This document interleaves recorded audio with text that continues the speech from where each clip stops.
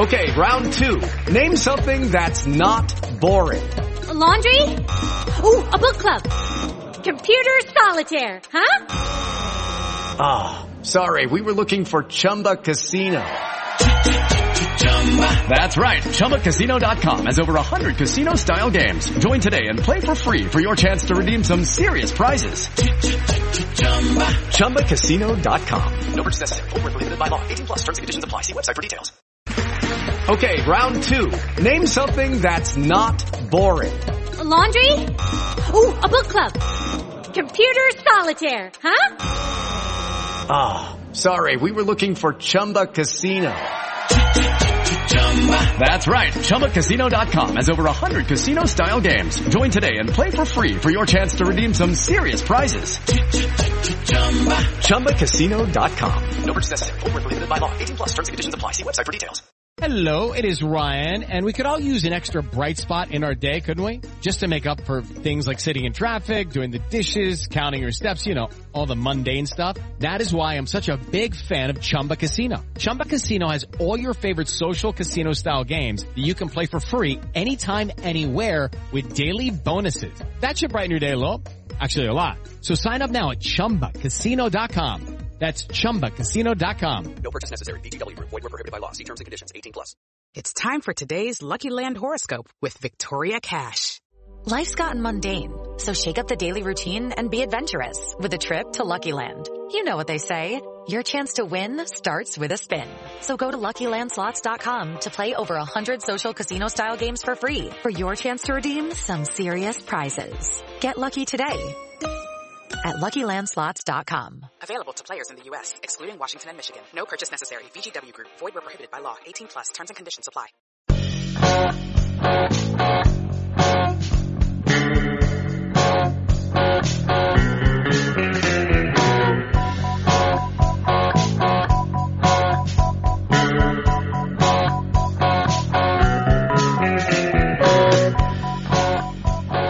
Hey everybody, and welcome back to From Complex to Queens, Amazing Avenues Minor League Podcast. I'm Steve Sypa, and I'm joined this week by Lucas Vlahos and Kat Thomas Henderson. How are you guys doing? I'm doing well. Good. How are you doing? Okay. Well, it's Valentine's Day, so let's get into Promote, Extend, Trade. Oh no. We're three young guys living that bachelor life, so who are we going to promote, extend, or trade on this Valentine's Day? First up, we have someone that's worked their way up from the bottom, and they are in a high rank of importance if power dynamics is your thing. First, we have Captain Morgan. Okay. Next I see up, where this is going. we're going to go get a little exotic and go south of the border with some Jose Cuervo. Oh, God. Finally, we're going to get a little kinky and go with none other than the Grey Goose itself. You know, there are definitely times on this podcast when I feel unqualified, you know, because I'm like, man, there are a lot of other Mets podcasters who talk about baseball. And then I realized, no, I can have an opinion here. I'm okay. Now you're making me talk about alcohol. And I know there are very specific other Met podcasters who are very into alcohol, and I know nothing. That said, trade the rum, because rum sucks. Yeah, that I can agree with. I hate it. Yeah, I agree with that too. All right, so they do have the best Morgan. commercials. I had a bad time one time with that, so. Go on. No, that's it. That's the story. So me and rum don't mix. Yeah, and I feel like everyone has one of those at one time I drank way too much X and Y happened and now I can't drink X anymore. Yeah, that's it for me with that. Well, one of my friends is rosé, another one can't drink tequila anymore. A friend in undergrad would smell vodka and get nauseous. You know, it's good times. Extend the vodka because it's the best base for any mixed drink / cocktail / martini, and then tequila's good too, so promote that. Yeah, I agree completely there. I was actually reading something that scientifically the best way to get drunk is to mix vodka and seltzer. Sure, I could buy that. Mm-hmm. Or I mean, a diet vodka's soda. just easy, right? Like vodka doesn't taste like anything. There's no smokiness to bite through. There's no annoying, like, maybe you don't like the spices in whatever rum you're drinking or the herbs in whatever gin you're drinking. Oh, vodka's here for you because it's basically just diluted rubbing alcohol. Enjoy. Yep. My go-to drink is vodka and Gatorade, much to the consternation of other Mets podcasters out there. Gatorade? Yeah. Even No I'm hangover. not that bad. That's an idea. You gotta go with the Always Sunny approach and do grain alcohol in Gatorade. Riot juice! I thought you were going to say Sunny Delight. No. Unfortunately they're doing this in the context of the Phillies like winning the World Series, I think, but they get drunk on grain alcohol mixed with blue Gatorade. Riot juice! Whatever works. That's my policy. Not as bad as fight milk! So you can fight like a crow! Somehow I've never watched that show, but I have all these clips stored away in my head. I've given it a bunch of chances, and I just can't, I'll watch it, and it's funny, I'll enjoy it, but I just can't get myself to, sit down and, watch it. Same thing with The Office until recently. I started watching The Office finally, 20 years too late, I guess. I think there's just a lot of cringe, any cringy humor. I've lost the ability to talk. Are you sure you're not drinking? Yeah. Oh shit, you caught me. I'm drinking on the job again. No, any cringe humor I really struggle to, get through. I just get embarrassed. Yeah, exactly. You get that secondhand embarrassment, can't do this.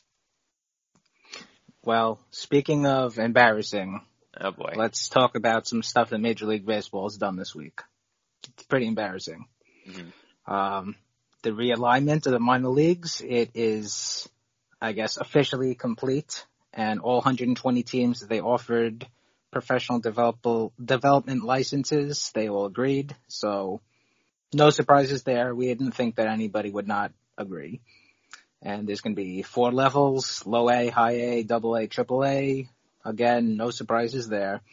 But one notable thing that the official MLB press release is missing, and I don't know if this is going to be a permanent thing or if this is just kind of a temporary thing, but they're missing names.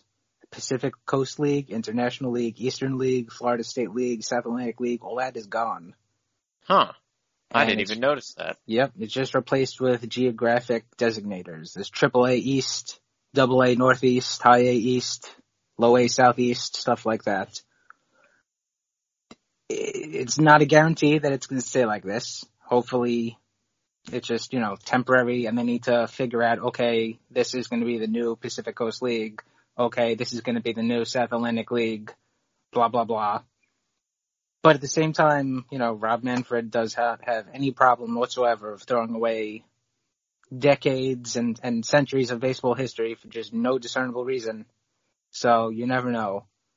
And just using these geographic league names has led to some issues that people pointed out, because you could play in the High A East League in the West Division. So you're High A East West. Things like that, and no good. So I wouldn't be surprised if they get names, but the cynic in me is worried that they're going to get advertised names like the NHL did with their divisions this year. Yeah. And we're going to get the Little Caesars AAA. Guaranteed rate, single A East. Exactly. And so that's the cynic in me thinking about that right now and how money is just running stuff. So 4 seasons landscaping, double A North. All right, that one I'll accept. But because the NHL has all these names that no one is even calling the divisions by. They're just here's the East Division anyway. No fans are actually calling them that, but the NHL did it for money purposes. Yeah, it really saps the character. I mean, I'm not gonna lie, I oftentimes mess up the league names when I'm trying to decide a level because my brain is dumb, but there's just a level. It makes the whole thing feel extra corporate if you take out the character inherent in having these long-standing names. And really, like, you're already making it feel so corporate by cutting out all these other teams. Why are you exacerbating that issue? You know? And some of them, like the Pacific Coast League, that is like heavy-duty history. Like, the Pacific Coast League was almost a third league back in like the 40s and 50s. You know, Joe DiMaggio is very well known for his days playing with the Seals in the Pacific Coast League. That's just basically being like, oh yeah, no more AAA West. Like, come on. Yeah, there's actual real history, which is more so than I ever realized until I started looking into this stuff. And the fact that it is just for no discernible reason. If they do say it's the Pacific Coast League sponsored by Chevy, which would suck, but at least you're retaining that history to a degree. You know, if MLB is so strapped for cash that they need to do stuff like that, at least don't just trash everything completely. But hopefully these are just placeholders, and there'll be another official press release or official announcement or whatever a couple weeks down the line, restoring all the leagues to their proper terminology. Hooray for baseball! Yeah, celebrating its history by destroying its history. Well, speaking of destroying things, I pretty much give up, and let's just destroy our top 25 lists for 2021. Oh, no. This week, well, really last week, the Mets were involved in a 3-team trade that saw Kansas City get Anthony Benintendi and a couple $1 million to cover his 2021 salary. The Boston Red Sox, they got Franchy Cordero and 4 minor league players. And the Mets got Khalil Lee, an outfield prospect from Kansas City, who I say with some pretty good certainty would be on our top 25 list. Little background about Lee. He was drafted in the 3rd round of the 2016 draft out of Flint High School in Oakton, Virginia. And he was a two-way player. Kansas City thought that his future looked better as a position player, so they drafted him as an outfielder. And they bought him out of his commitment to Liberty University. And he finished out the rest of that season with the AZL Royals, their Arizona complex league team, and he hit pretty decently.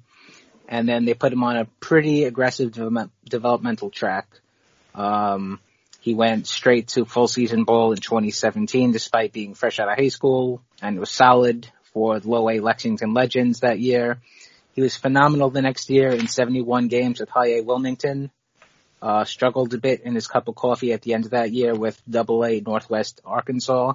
And then he was solid the next year when he went back there at Double A again. Given that he hasn't played for real since 2019, he's going to be in a new organization. He's still kind of on the younger side. Never really dominated. Maybe they start him out in Binghamton this year, but I don't really think that's too likely. Yeah. I think that, he already has 158 games at Double A under his belt. So odds are I think he's going to be ticketed for Syracuse for 2021. Yeah, that probably makes sense. I think that's the smart thing to do. Yeah. Especially since like the reports that we've gotten out of, not that we specifically, but that are out there about his alternate site are very positive. He tweaked his swing, much louder contact, much more tuned for power now, quieted down his hands. I'm not the right person to talk about this because my eyes don't work fast enough to see this, but that's what I noticed. And it's looked good. It apparently looked really good in camp. Not that the Royals opened up too much, but it also had a couple of cool clips from, I think he's playing in the Dominican right now. In Puerto Rico. Puerto Rico, excuse me. Yeah, a couple impressive clips out there. So there's something here. It's I feel, assuming we don't count Andres Gimenez as a prospect, which he would have been under the old rules, but isn't under last year, whatever. Lee is pretty comfortably a better prospect than either of the ones they gave up for Francisco Lindor. It's also the best player that isn't Andrew Benintendi in that trade. So as much as I love Franchi Cordero, yeah, you're right. I don't really. Yeah, I love name. him too, but like I think at this point, like we kind of know what he is. Yeah. And I don't really know how the Mets did this, or like why. Like I just don't know why the Red Sox didn't just get Khalil Lee for Benintendi. Look, like when I was reading the whole thing, I was like, oh, the Mets probably gave up like a real player, and then it was someone they got 3 weeks ago, or a month ago. It was very strange. Like I'm not complaining, but it was a very interesting development all around. In exchange, the Mets sent Josh Winkowski to Boston. So for everyone that had their pre-ordered Winkowski jerseys, I'm sorry, but hopefully there weren't many of you out there. They're also going to be sending a player to be named later over to the Red Sox, but, you know, that is what it is, and odds are that the player that they're going to be giving up is not going to be as good as Lee is going to be. Yeah, agreed. I mean, they basically turned. I mean, we talked about Winkowski a little bit. He was pretty comfortably the third piece in that Steven Matz trade, along with Sheen. Apparently, none of us can talk today. We've all been drinking. Sean Reed-Foley and Yency Diaz, who were much closer, not even much closer, but Winkowski wasn't quite as major league ready.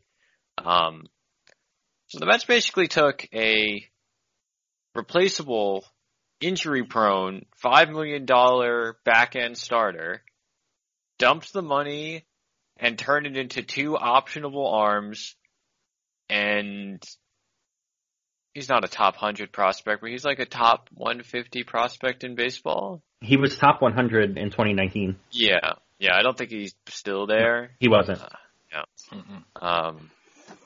But top 150, definitely top 200, I think pretty comfortably top 150 as well. There's definitely potential for him to sneak back into the top 100 list.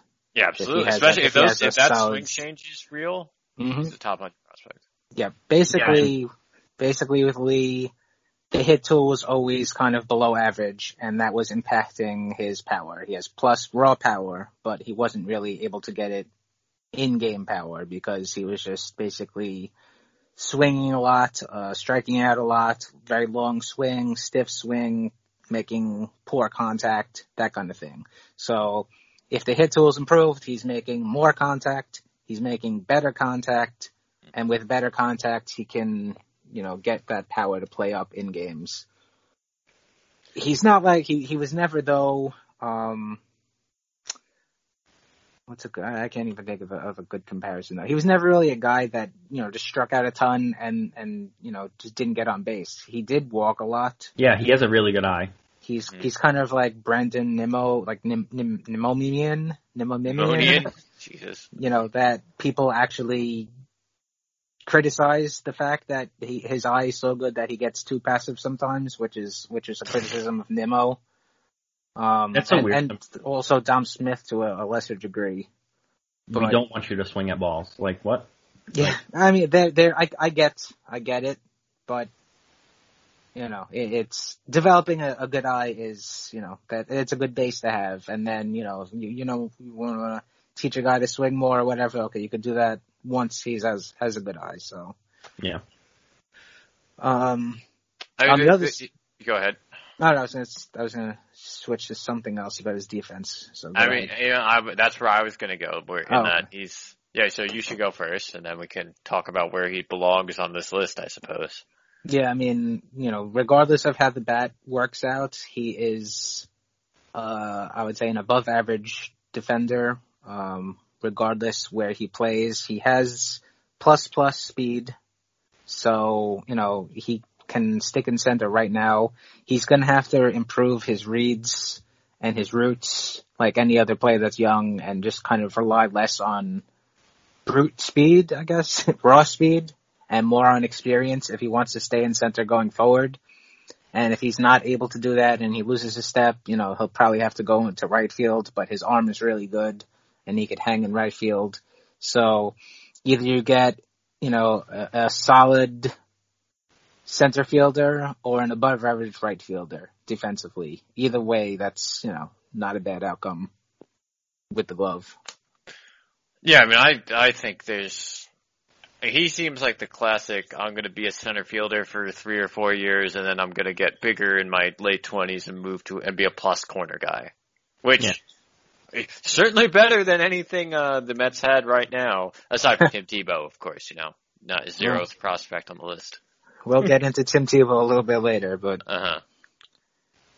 It's like, I think my favorite thing about this acquisition is he's instantly there. Like, they now have some depth at the upper minors in the outfield. If Nimmo gets hurt or Conforto gets hurt or anyone gets hurt, like, if they have to call him up in July or August, it won't be the end of the world. Mm-hmm. So before, it was literally like Tim Tebow. Malik Smith. Yeah, like Malik Smith was there. And my homeboy, how are you going to do my homeboy Janushi Progress like that? That's true. But, it was very much an organizational need that I don't really know how they would have solved it outside of signing like more Albert Almora types. And now this is a chance to have a guy like that who is going to be under contract, under team control forever, like for like 8 years or whatever it is. Yeah. So it's just smart roster management. Even if the hit tool never super gets there and he's your fourth outfielder for 3 years, you have your fourth outfielder for 3 years who can play good defense and is a plus runner. Right, better than trading your Jordan Humphreys for that kind of player. You have him at the minimum now, and you get to also work with him while he's a minor leaguer still because you don't need him now. So it's just one of those things where it's smart roster management on the margins that the old Mets wouldn't have done because, like, Jeff Wilpon isn't jumping into a 3-team trade to get Khalil Lee, like, he probably doesn't even know 3-team trades are legal per the CBA. And the Mets have now done this twice, and they've gotten 2 interesting players out of it both times. So I always wonder how these come along, too. Like, does Sandy just, like, hop into the group text and is like, wait, like, who's getting the Mets involved here? But that's a different question. But. Is it like a league Slack where all the GMs are? That's what I want to imagine. How big is the gap between how we communicate and how GMs actually communicate? That's the behind the curtain look I want to have. Are they all like in a Discord call, yelling, like hopping into VCs and yelling at each other constantly? I kind of hope so. The Wilpons definitely had landlines and fax. Yeah, exactly. Absolutely. Dot matrix fax. Right. You constantly heard the old dial-up sounds in the Mets office before. Jeff Wilpon couldn't complete a trade call because Fred's on the computer. And get off the phone! Dad, get off! No, but to Thomas's point, like, this is something that I've noticed the last couple of years because I write grading pieces on every transaction the Mets make, or close to every transaction the Mets make in the offseason. And even, I'm going to say like the last couple of years, they've done an okay job building a major league team that has depth on the 25-man roster. The problem is their prospect system, the prospect pipeline hasn't been good enough to generate the depth beyond that, right? And that's not something you can really sign in free agency. You can't pick up guys who are optionable. You can't pick up up and down arms. You can't have a useful outfield prospect that could be an up and a down guy. You can't pick up starting pitchers that could be up and down guys. It takes some creativity, or it takes having a better developmental system. And I think already we've seen that the results of that flaw in the last couple of years, right? The team would be good on paper it's a good 25-man roster, and then 3 people get hurt, which is normal, and the 40-man roster is just a goddamn shit show. And now the Mets have found a way to be creative and add a bunch of optionable arms, and now an optionable outfielder as well. And honestly, all of them still have some fun upside, right? Like Lee's a legitimate prospect, and the other guys they've added in this vein, like Yamamoto and Reed Foley and Lucchesi, whatever, Diaz, like all of these guys are both optionable, viable back-end players, back-end 25-man types with various degrees of upside long-term. And it's just a level of competence, awareness of how good rosters are built, right? It seems like in past years. Jeff Wilpon's just looking at that 25-man Excel sheet and not realizing that the Dodgers roster goes like 43 deep, and that's why they're really good. Yeah. So where would you rank Lee on the top 25 2021 list? If you are ranking him at all. I don't want to be too presumptuous here. I'm sorry.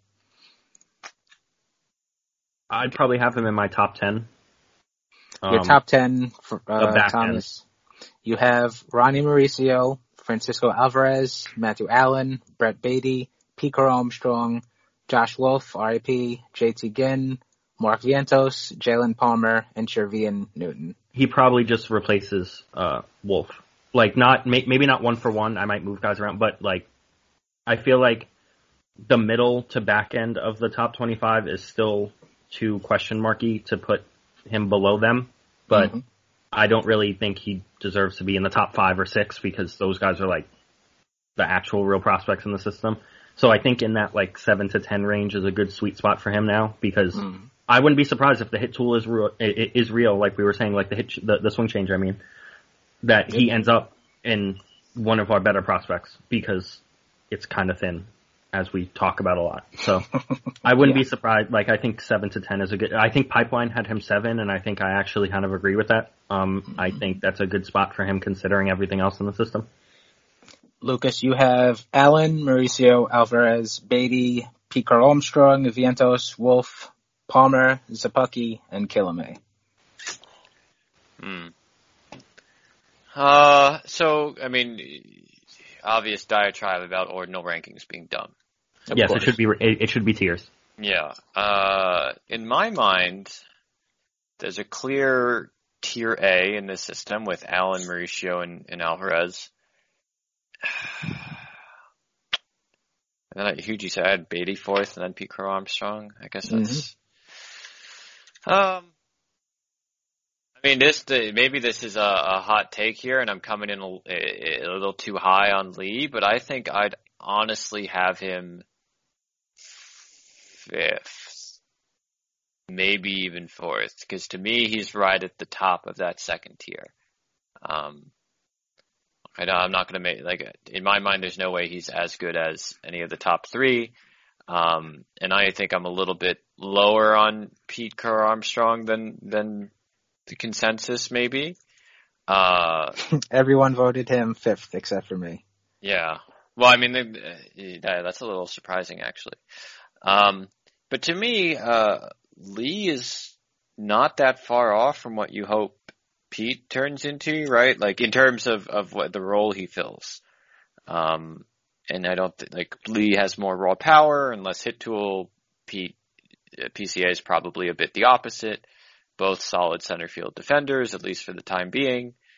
But Lee's Lee's 200 AAA at bats of consolidation away from the majors and potentially being an impact player in the majors if that swing change is real and if it works against high minors arms outside of the alternate side and then in the majors. And there's a lot of ifs there, but there's a whole of a lot more ifs in getting PCA to the majors. And as for Beatty, that's not a comparison I've thought about a whole lot, actually. I was more thinking about the PCA one because I've lost track of what my top 25 is. They're just very different players at that point. But then again, we haven't seen Beatty really perform against at the level you'd like for a guy who's so bat dependent, which isn't to say he's disappointed. It's just nothing has like jumped out at you and he has little to no defensive value. So I might even put Lee 4th. And maybe that's a bit of an overreaction, but I think he's quite good and and very close to the majors. So. It's fair. I would personally put him on my list 6th. So between 4, 6, and 7 to 10, that's about 6 or 7 if you put all of us together. But I think that's a fair place to put him. Like we were saying, same tier. Yes, yeah, like we were saying with tiers, exactly. Yeah, it's the same tier. It's just where we view him on said tier. So we all have him in the same tier, basically, with Vientos, Beatty, PCA, Palmer. Yeah. In that, that grouping. So that's something else that I'll also note, and I quite like this, the depth the Mets have built. Lee has tons and tons of speed. Oh, yes. Something the Mets have really been lacking in recent years. And to be clear, like, Major League Baseball's trend is correct that steals are an efficient way to generate offense.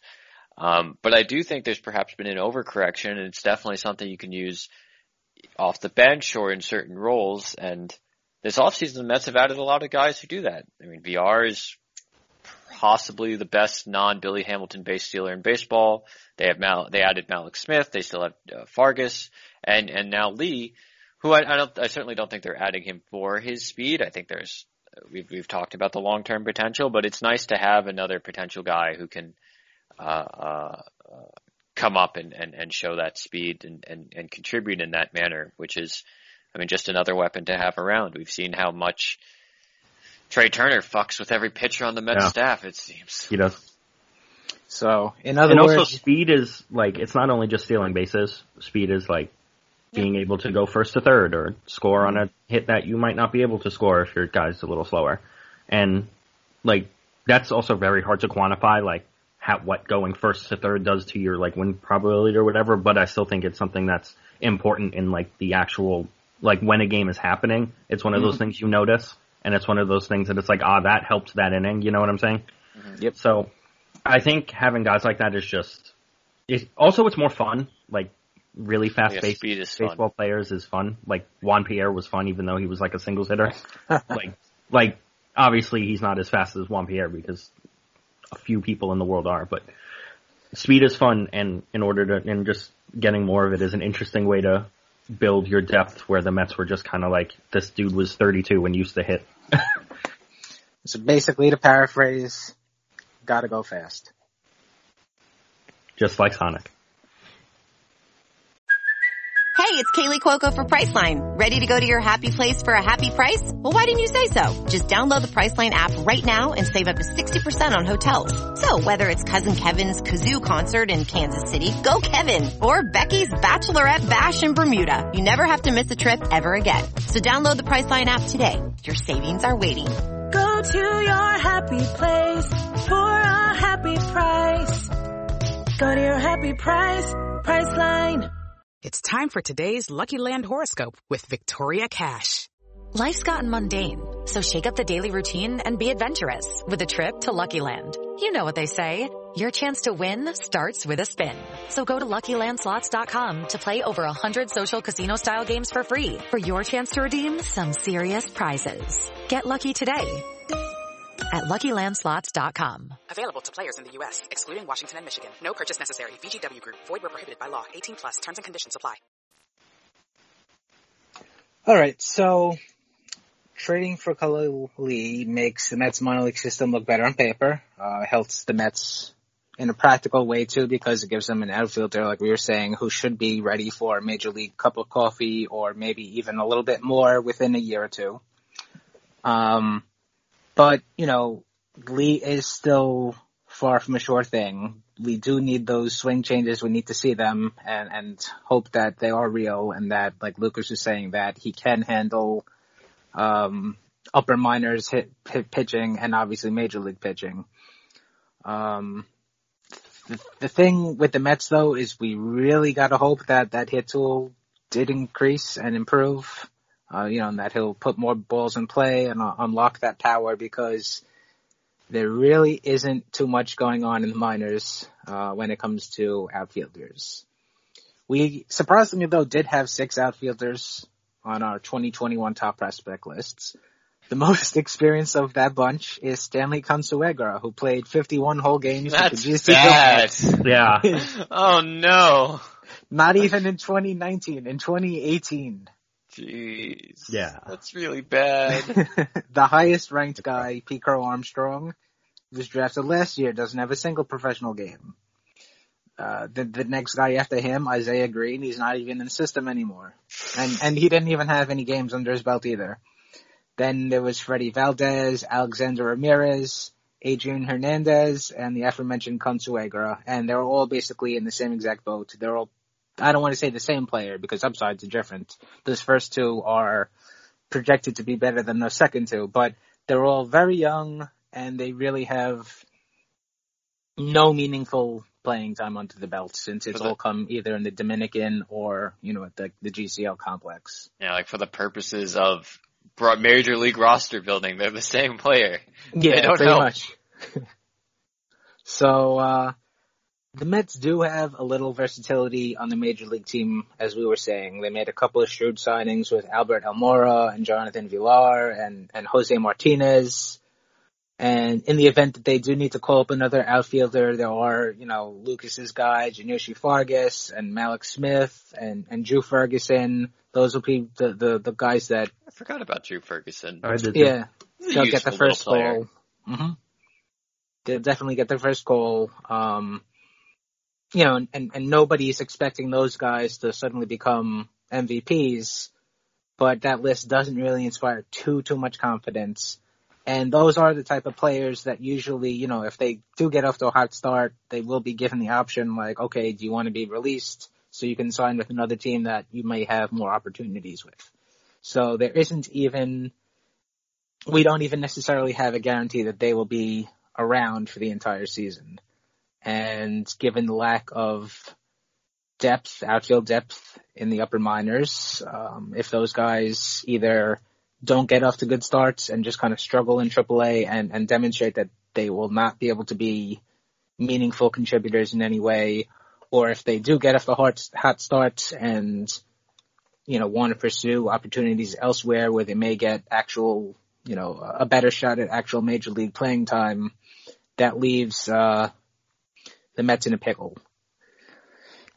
If you go back a couple of years, let's start with 2016, because the 2016 draft 4 years ago, that should be paying dividends at this point.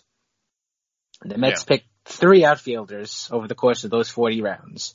Gene Cohn, who was drafted in the 10th round, Ian Strom was drafted in the 22nd round, and Jeremy Wolf was drafted in the 31st round.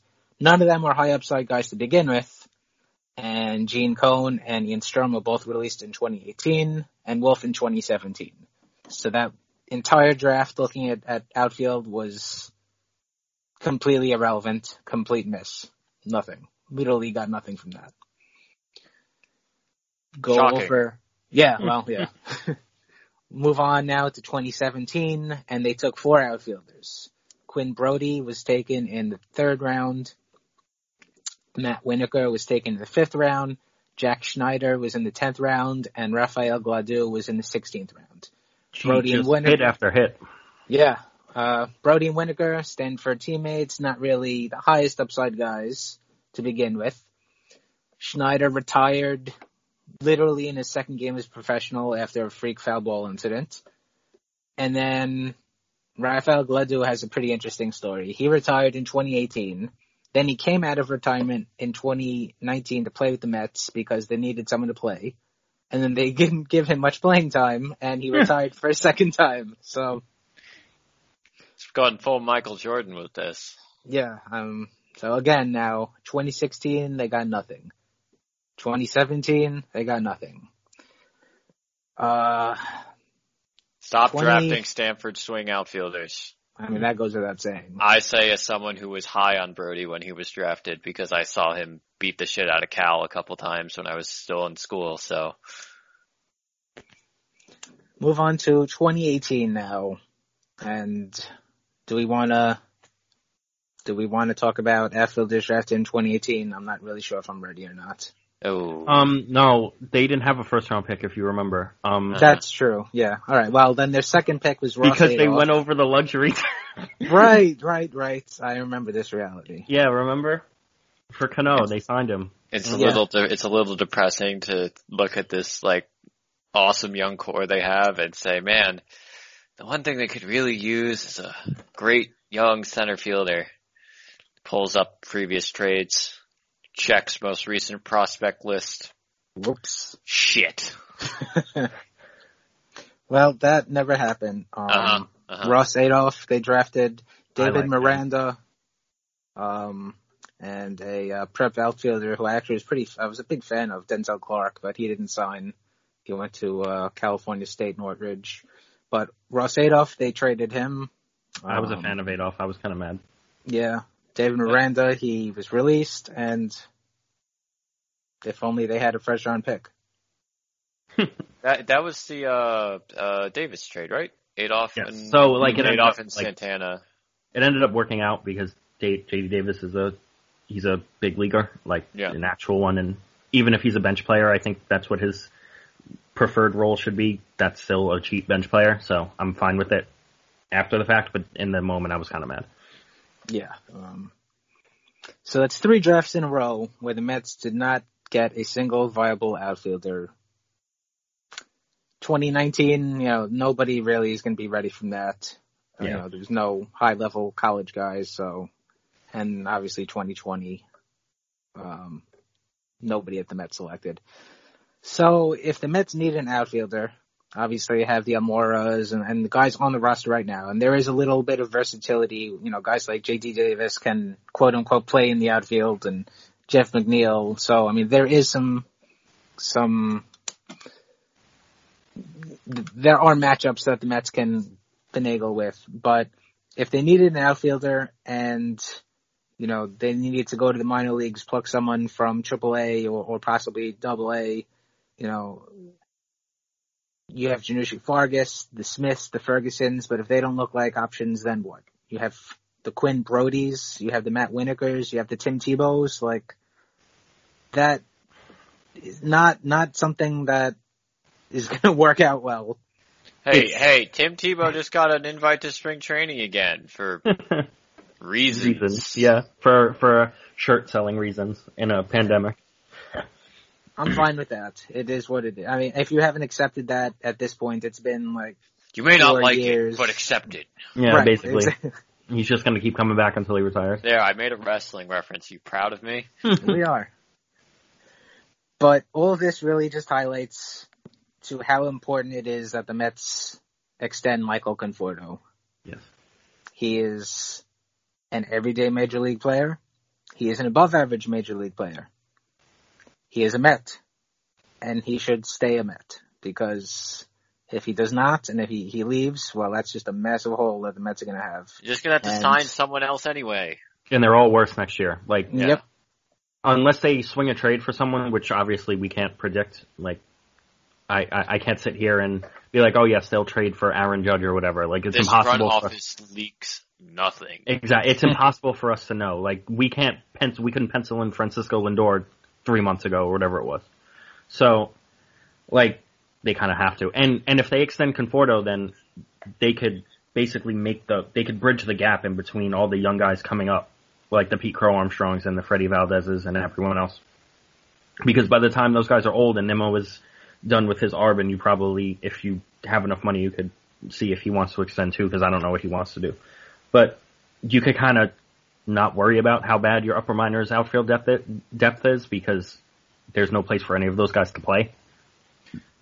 We're going to see a lot of big brain takes about letting Conforto go, putting McNeil back in the outfield, and having Cano back at second base. Just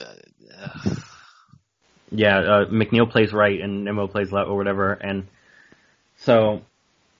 there might even be a DH next year, so that takes away another outfielder and quote unquote outfielder in Dom Smith.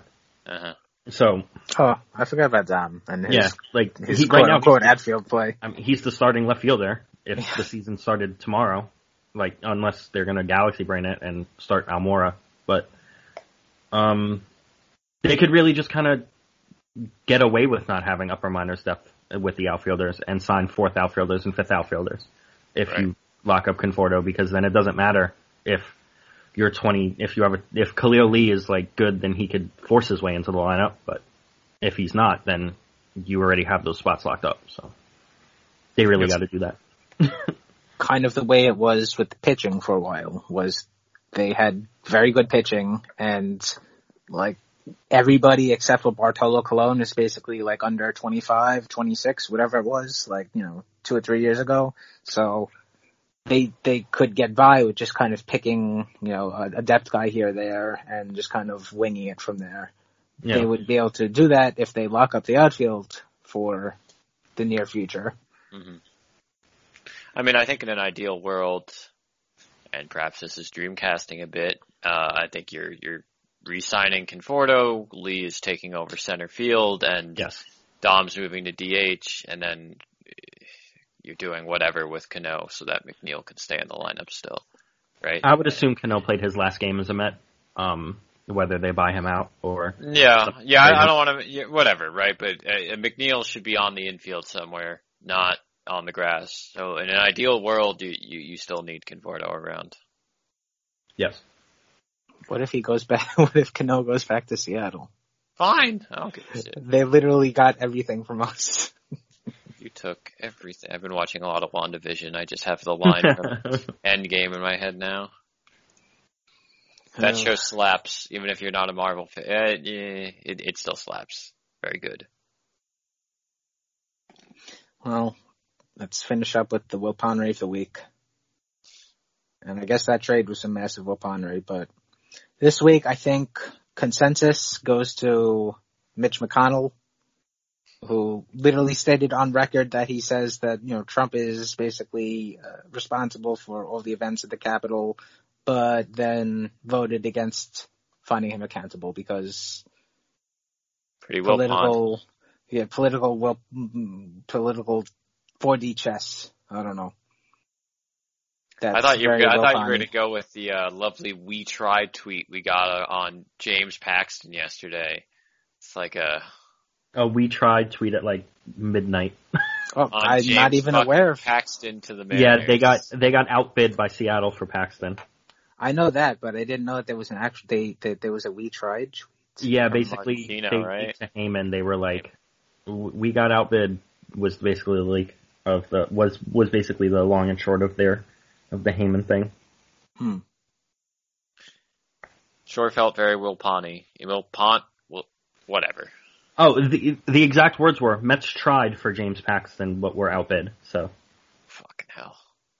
I thought I could see Sandy Alderson going at a press conference and just being like, shrugging, like, yep, we tried. That would not go over well.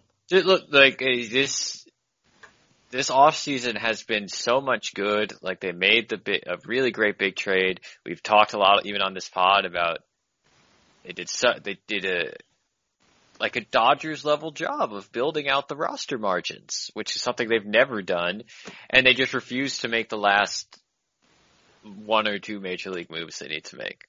They've had a really bad month. From January 15th when Hand was supposed to be a Met. Like, that's when Rosenthal tweeted that. And then that sounds like, that feels like so long ago. Yeah, that was January 15th. I went back and looked. And then this is almost a month to the day of we're recording this. This will come out a month from that tweet. And pretty much they've just swung and missed at every single free agent. We have added loops, brother. Yeah, right? May I have a loop? Anyway. All right. Well, if anyone has any comments, questions, whatever, you can send us an email at our email address from complextoqueens@gmail.com. You can follow us on Twitter and shoot us questions there. I'm at Steve Sypa. Lucas is at elvajos343. Ken has been very silent this episode. He is at KenLevin91. And Thomas is at SaidMetSeasonSZN. Subscribe to the podcast wherever you get your podcast from, rate and review it, and of course, thank you for listening. And we will be back next week. And until then, love the Mets, love the Mets.